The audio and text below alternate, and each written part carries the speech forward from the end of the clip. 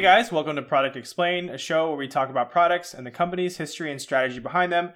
I'm your first host, Jeff Lee. And I'm your co-host, Mike Alcazarin. Hey Jeff, did you have any idea how much drama there was in the eye care business before this episode? No, I didn't see it coming. I see what you did there. Today's episode, we're talking about Warby Parker, an online retailer of prescription glasses. Yeah, Warby Parker is a direct-to-consumer eyewear manufacturer. I think that's the biggest differentiator, is the direct-to-consumer part for Warby Parker. But at the end of the day, what Warby Parker is doing is they're making stylish eyewear at an affordable price. Most of their glasses start at $95 per pair, and that includes the prescription. So they don't charge any extra costs for if you want to get just fancy, thick frames to be hipster that don't have any prescription, all the way to if those fancy hipster glasses do have a prescription. I love Warby Parker. I have about 5 to 8 pairs. They're really fantastic. They're durable. I love their design and the boldness that they have. And they're actually pretty sturdy. It took 7 years for the first pair that I ever bought to break. And I actually broke it like 3 or 4 months ago. And I posted it on Instagram. And Warby Parker actually reached out to me, said, "Oh my gosh, like, let me give you a coupon." So kudos to the Warby Parker team for like the end-to-end customer experience. It was extremely delightful. One of my favorite features of Warby Parker is how they help you try frames on at home. They have 2 different options to do this. They can literally send you 5 different frames to your house for free.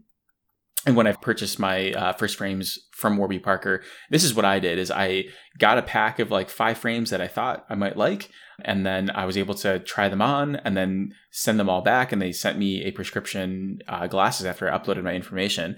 They also have the ability for you to try them on virtually. So you upload a picture of your face that's straight on, and they'll use their software to put glasses as if you were wearing them. It's really interesting. They also have some safeguards around their prescriptions. So I know that this is a bit of a blessing and a curse. I know it's pretty much every 2 years that I go to buy new glasses. For some reason, that's just the cadence of me needing new glasses. And Warby Parker needs you to create a subscription, or upload a prescription rather, from the past year. They want to make sure that you maintain good eye health and you're not wearing glasses that don't meet your current prescription. So that is one of the safeguards that Warby Parker has. And the last thing about Warby Parker of note is that they're one of the business models where it's buy X, get Y, and every pair of glasses that is purchased by a Warby Parker customer, Warby Parker actually looks to donate a pair of glasses or distribute a pair of glasses through someone else.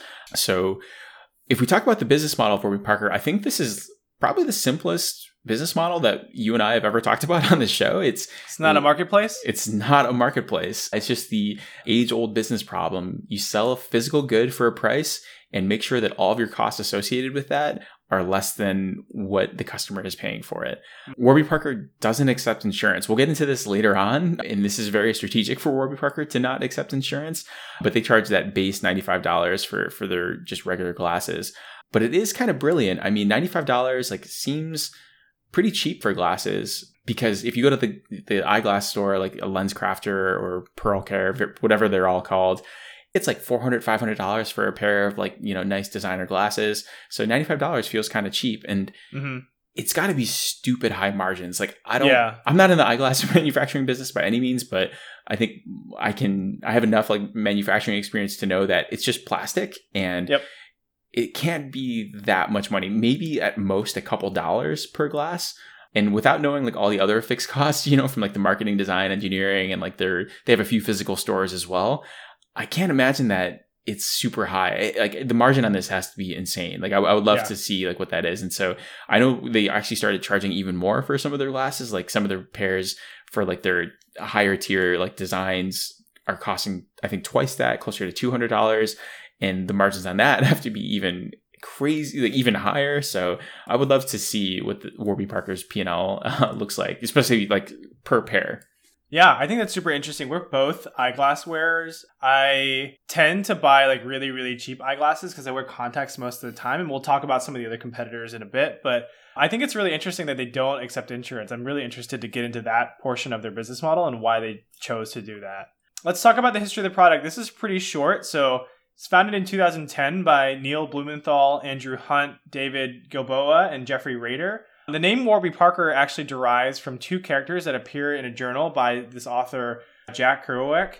And the company originally started in a venture program at Wharton, which is a business school, a very well-known business school out of UPenn, where all the founders studied. They originally received $2,500 in seed money through that program, which is not a lot of money at all to be able to start any sort of business. And of course, this is like one that was tied to a university. So that's probably why there wasn't that much money linked to it. But they were covered by Vogue shortly after launching, which I'm sure did wonders for their marketing campaign, especially as an early company. In 2010, they shipped more than 100,000 glasses and had 60 employees, which is super impressive considering that just 1 year before they were in business school coming up with this idea and they just had, $2,500 in seed money. And turn around 1 year later and they're producing all these glasses. That's crazy. I mean, I know like you had your Kickstarter and there's like, I know, talk a little bit about that. Like how many units are you guys shipping and how many people are you and how crazy was that? And can you imagine doing 100,000 of those?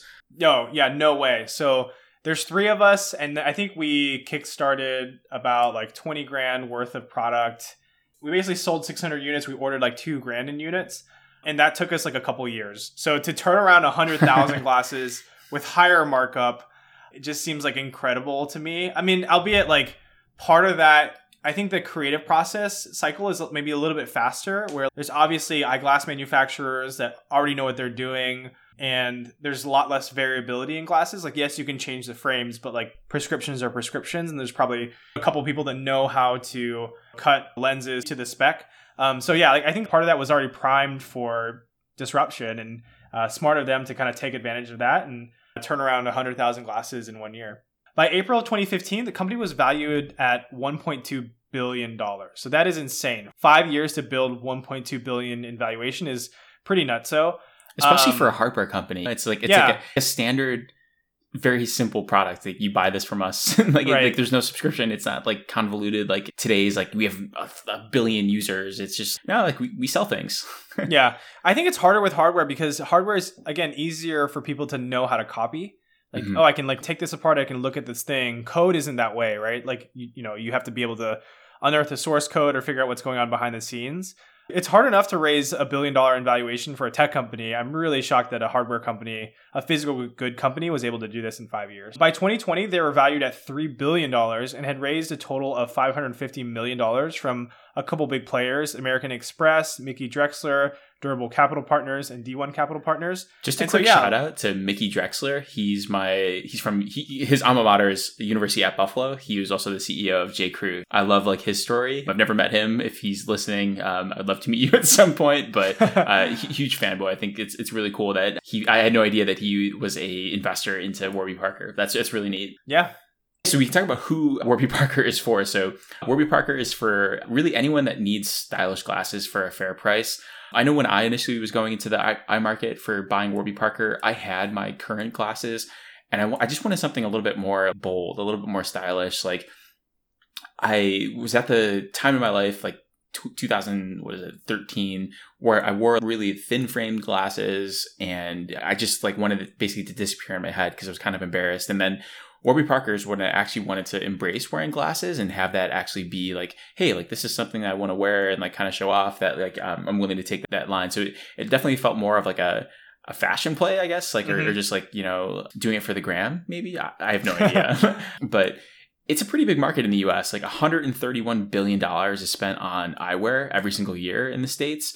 And then about 75% of the US adults wear some form of vision correction, be it contacts, like Jeff mentioned, glasses, and even eye surgery. It's definitely top of mind for the majority of the US of like, what you're going to be wearing.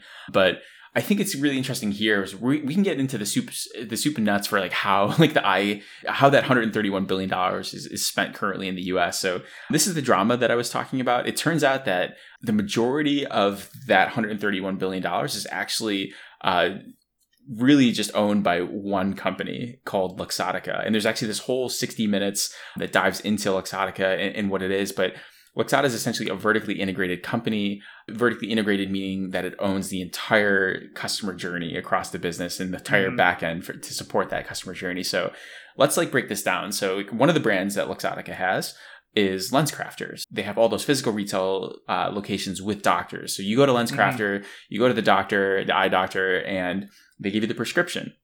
You take that prescription and then you go to Sunglass Hut, which is also owned by Luxottica. You buy some sunglasses. They're selling glasses at both LensCrafter and Sunglass Hut with very popular brands, like brands that we all know and love, like Ray-Bans, which started in Rochester, by the way, Coach, Chanel, Ralph Lauren, Polo, all these massive brands also owned by Luxottica. So they're kind of getting into this double dipping territory of like, hey, I just paid the doctor to see me and get my eyes, and then I'm paying Sunglasses Hut for these glasses that are actually owned by you.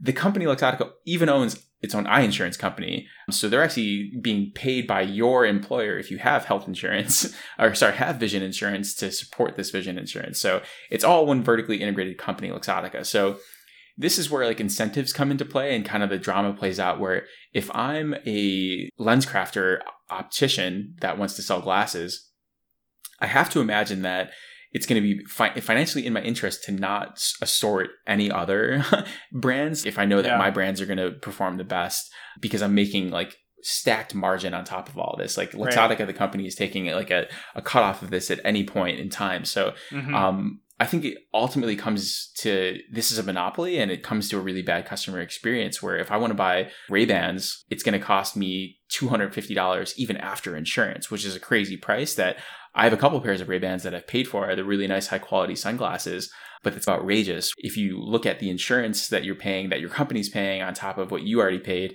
it's like $450 out of pocket. And it's all for like very small pieces of metal and plastic that I can't imagine costs anywhere near that to do. So this is all plays into Warby Parker is not accepting insurance to cut out the middleman, to just reduce confusion and simplify the business model of getting glasses. So I think it was very strategic on Warby Parker's part to just avoid everything and just go direct to consumer. And I think we've seen that from other companies as well, like Dollar Shave Direct and Harry's and companies like that, or that are just trying to break into to direct to consumer. But yeah, it blew my mind when I saw this 60 Minutes episode on Luxottica. It was just, oh my God, I was like almost angry at it as a consumer. I'm like, I can't believe that they own everything. And like, what does all this mean for me, the customer? So I love that we now have an option like Warby Parker to just buy something that's really high quality. Yeah, let's jump into competitors here. Obviously, a big competitor is Luxottica, right? Like they are probably the Goliath in this scenario, whereas Warby Parker is maybe the David. There's not too many other players in this space, and I think that's a testament to the monopoly that you mentioned, right? Luxottica has so much market share in eyeglass wear and prescription wear that it's really hard to break in. I think the only other direct competitor that I can think about is Zenni Optical. Zenni Optical is very similar to Warby Parker, except for they are on the cheaper end of the spectrum. In fact, a lot of the glasses that I own are Zenni Optical glasses. They're like $10, $25 pair, but they're not as high quality as Warby Parker. Like Warby Parker is more of the premium, the luxury type thing, but still direct to consumer. I think that most of Zenni Optical's glasses are like produced overseas, so that's like where a lot of costs are cut, and it's like cheap plastic and the frames are plastic, so it's just a lot cheaper. I wear them like around the house primarily, and so I haven't like spent too much money on like getting a super nice pair. But that's because, again, I'm like a primary contact wearer. Like I don't wear glasses that much. Yeah.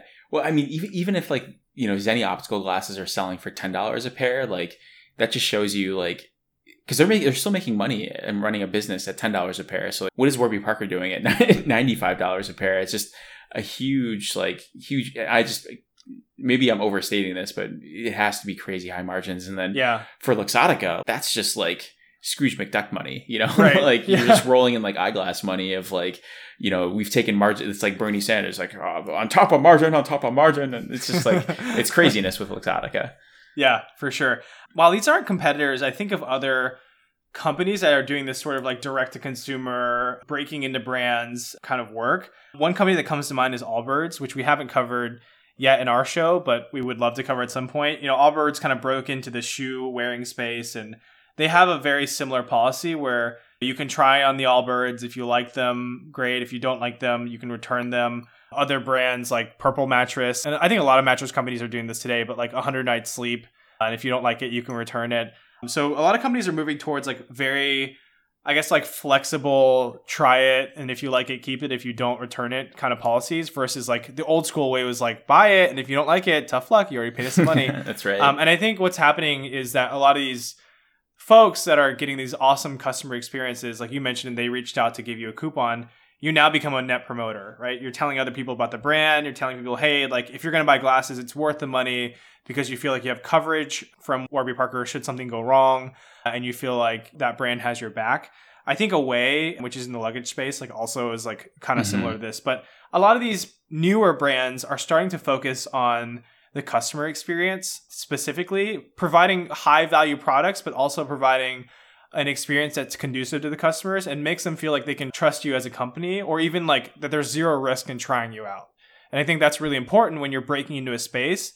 I also think that millennials and Gen Z, they have like less brand... Well, less like brand loyalty. Like, yeah. It's not like back in the day of like, if it's not Sony, I'm not buying that TV. Yeah, or if exactly. It's not Black & Decker, like this tool can't work. If it's not Panasonic, I'm not... or like what? Yeah, but totally. I think today people think about, hey, like what does this company stand for? Is it a quality product? What is the price like? They think about all these other things, and brand isn't the only thing that they think about anymore. Obviously, brand loyalty is still a thing amongst millennials and Gen Z. I mean, you think about Apple, but Apple also does provide a very high quality product. People talk about that you get like premium service. And that's almost part of the brand at this point. Yeah, exactly. And maybe one of the reasons why previous generations had trusted these brands is because they just knew from previous experience, word of mouth, that it was going to be a good product to use. Whereas today, like now we have like reviews, like we have 5-star reviews or 4-star reviews, and you can see, and it's much more transparent. So you need to have less of that brand value, but you still need to have that end-to-end customer experience to know that like, hey, they got you back, because customers can always turn on you. And even if you have a really good product, like you might have really terrible service, and that could be like a PR nightmare for you. Yeah, it's funny because I think about like Sears, for example, as a company. Like back in the day, it was like Sears was like the company to work for a lot of folks, and like look where it's gotten them. And it's just because brand loyalty only gets you so far. Like at the end of the day, you have to have great product and offer a really great experience. Let's jump into our thoughts. I can start first because I think I have less to talk about than you as someone who's actually purchased Warby Parker. I really like the idea of direct to consumer and this idea of like people breaking into new markets. I think there's a lot of people in the space that have started to pop up. I really like the idea of like companies starting and growing really massively by offering a more competitive product, one that's really high quality, and making sure that they put the customer first. I think because of all those things, like that puts Warby Parker in, I think like pretty rare air for me. It's hard for me to kind of like comment on the pricing. Like, yes, it's probably a lot cheaper than prescription, but that's because prescription's like really marked up, or like not prescription, but like, you know, insurance covered glasses. But it sounds like the customer experience is fantastic, and they do provide like a really good way for you to earn trust with that company. For me, I still buy cheapy glasses, but I am interested in trying out Warby Parkers. I think like they do have a lot more fashion forward styles than Zenni Optical and some of the competitors. So I would be interested in giving it a try. I think if I were to give it a rating, I would give it like a 4.2.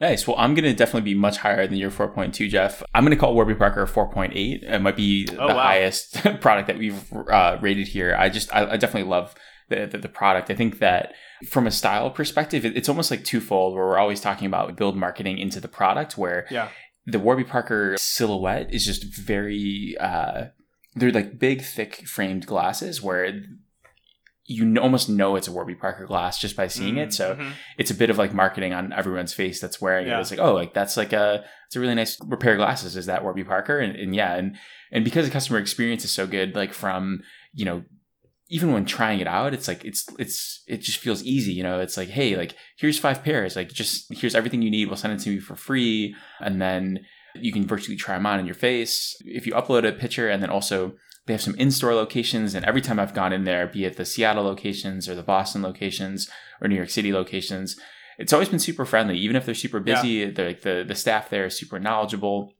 So I think they really nailed that. I think because they're direct to consumer and they're selling a one-time product, like I could have just bought 1 pair of glasses and they could have taken their, you know, 80% margin, I'm making that up, and just walked away. But I think they really understand the importance of lifetime value, that me as a happy customer, I'm going to keep coming back to them, and I'm going to keep buying glasses because I not only really like their style, their price point, but also their customer service. Like I feel like I'm a part of I feel like I matter as a customer. Yeah. I'm just not like someone that bought this once. So I definitely think that Warby Parker is doing a great job.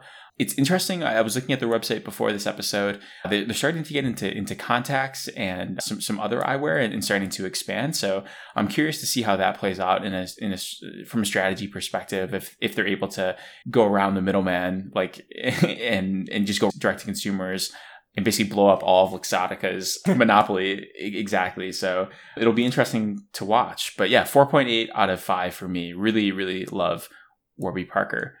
Well, those are our thoughts on Warby Parker, and we'd love to hear from you, our audience. So reach out to us. You can find us on Instagram and Twitter. Give us a shout out. Let us know what you thought about this episode, our past episodes. You can find us at ProdX Podcast. That's PRODEX Podcast. Yeah, and if you like the show, be sure to like us and subscribe on your favorite podcast platforms like Spotify, Apple Podcasts, Google Podcasts, etc. And let us know what products we should review next. See you next episode. Very punny.